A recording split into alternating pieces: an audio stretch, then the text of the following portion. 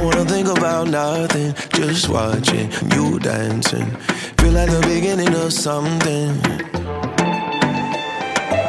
And in the end, all I wanna do is just fall in. I don't wanna think about. Good morning. Welcome to Bethany Lutheran here in Warren, Oregon on this Palm Sunday. Our gospel text today comes from John chapter 12, verses 12 through 19, which read, "The next day, the great crowd that had come to the festival heard that Jesus was coming to Jerusalem. So they took branches of palm trees and went out to meet him, shouting, 'Hosanna! Blessed is the one who comes in the name of the Lord, the King of Israel.'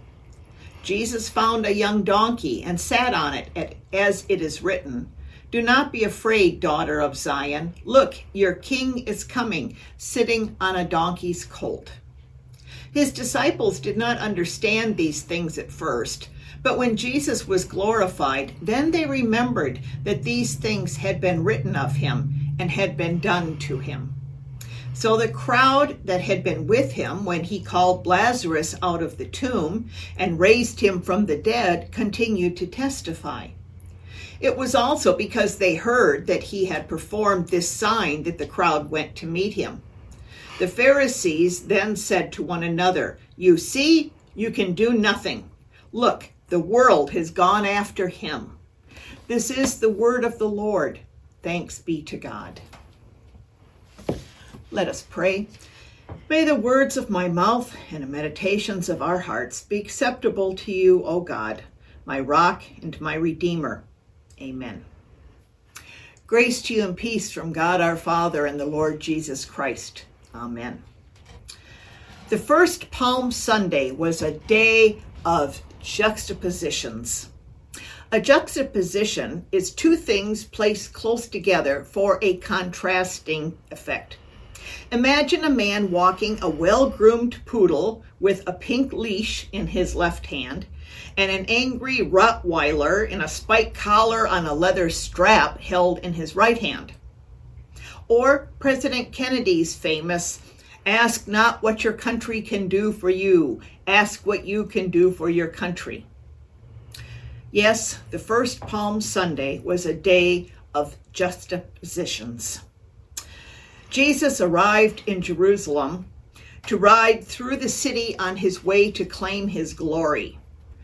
That glory, the greatest glory ever achieved, the glory of God Almighty, will be claimed through mockery, humiliation, suffering beyond belief, and a criminal's death. The crowds following Jesus on his way to Jerusalem have been growing. They follow him seeking more miracles, free bread, beyond belief healings. What they find is a meek man who refuses to do anything. He won't even defend himself against false accusations and brutality. Jesus says he's coming to establish his kingdom, but he knowingly walks into a death trap. A king is carried into a city or rides in on a white steed accompanied by armed soldiers. A warrior king rides into the city in a chariot or astride a war horse.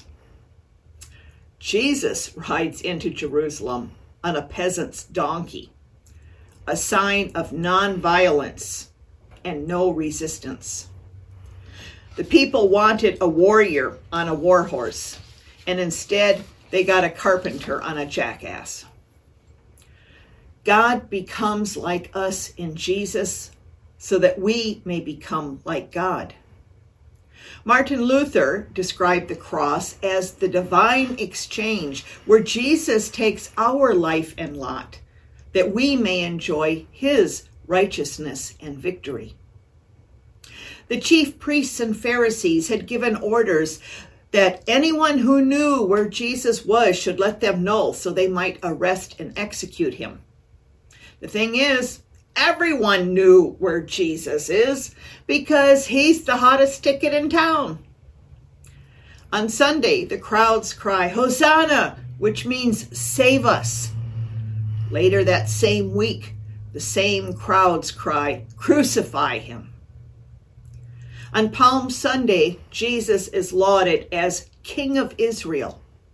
On Friday, Jesus is labeled King of the Jews.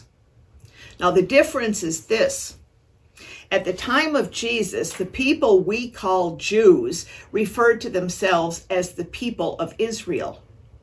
And the palm had become a symbol of Israeli identity.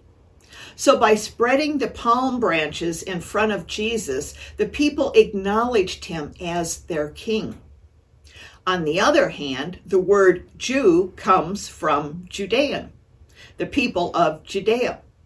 The chief priests, scribes, and Pharisees came from Judea. Jesus came from Galilee. The Judeans hated the Galileans. The Roman occupiers, like Pontius Pilate, ignored regional differences and referred to the whole population as Judeans. So Pilate, representing and labeling Jesus, a peasant Galilean, as King of the Judeans, was outrageous to the local population. Crucify him. But that was then. What about now? We too lay our expectations on Jesus. We are happy to wave palms and sing his praises as long as Jesus is the kind of king we want. But if he is not the kind of king we want, then what? Do we stop waving our palms? Do we grow silent? Or do we wave and cheer even louder in an attempt to convince Jesus to be our kind of king? Jesus will not compromise to meet our expectations. Jesus will have no part of being our kind of king because Jesus is committed to being God's kind of king. And that is good news for our sake.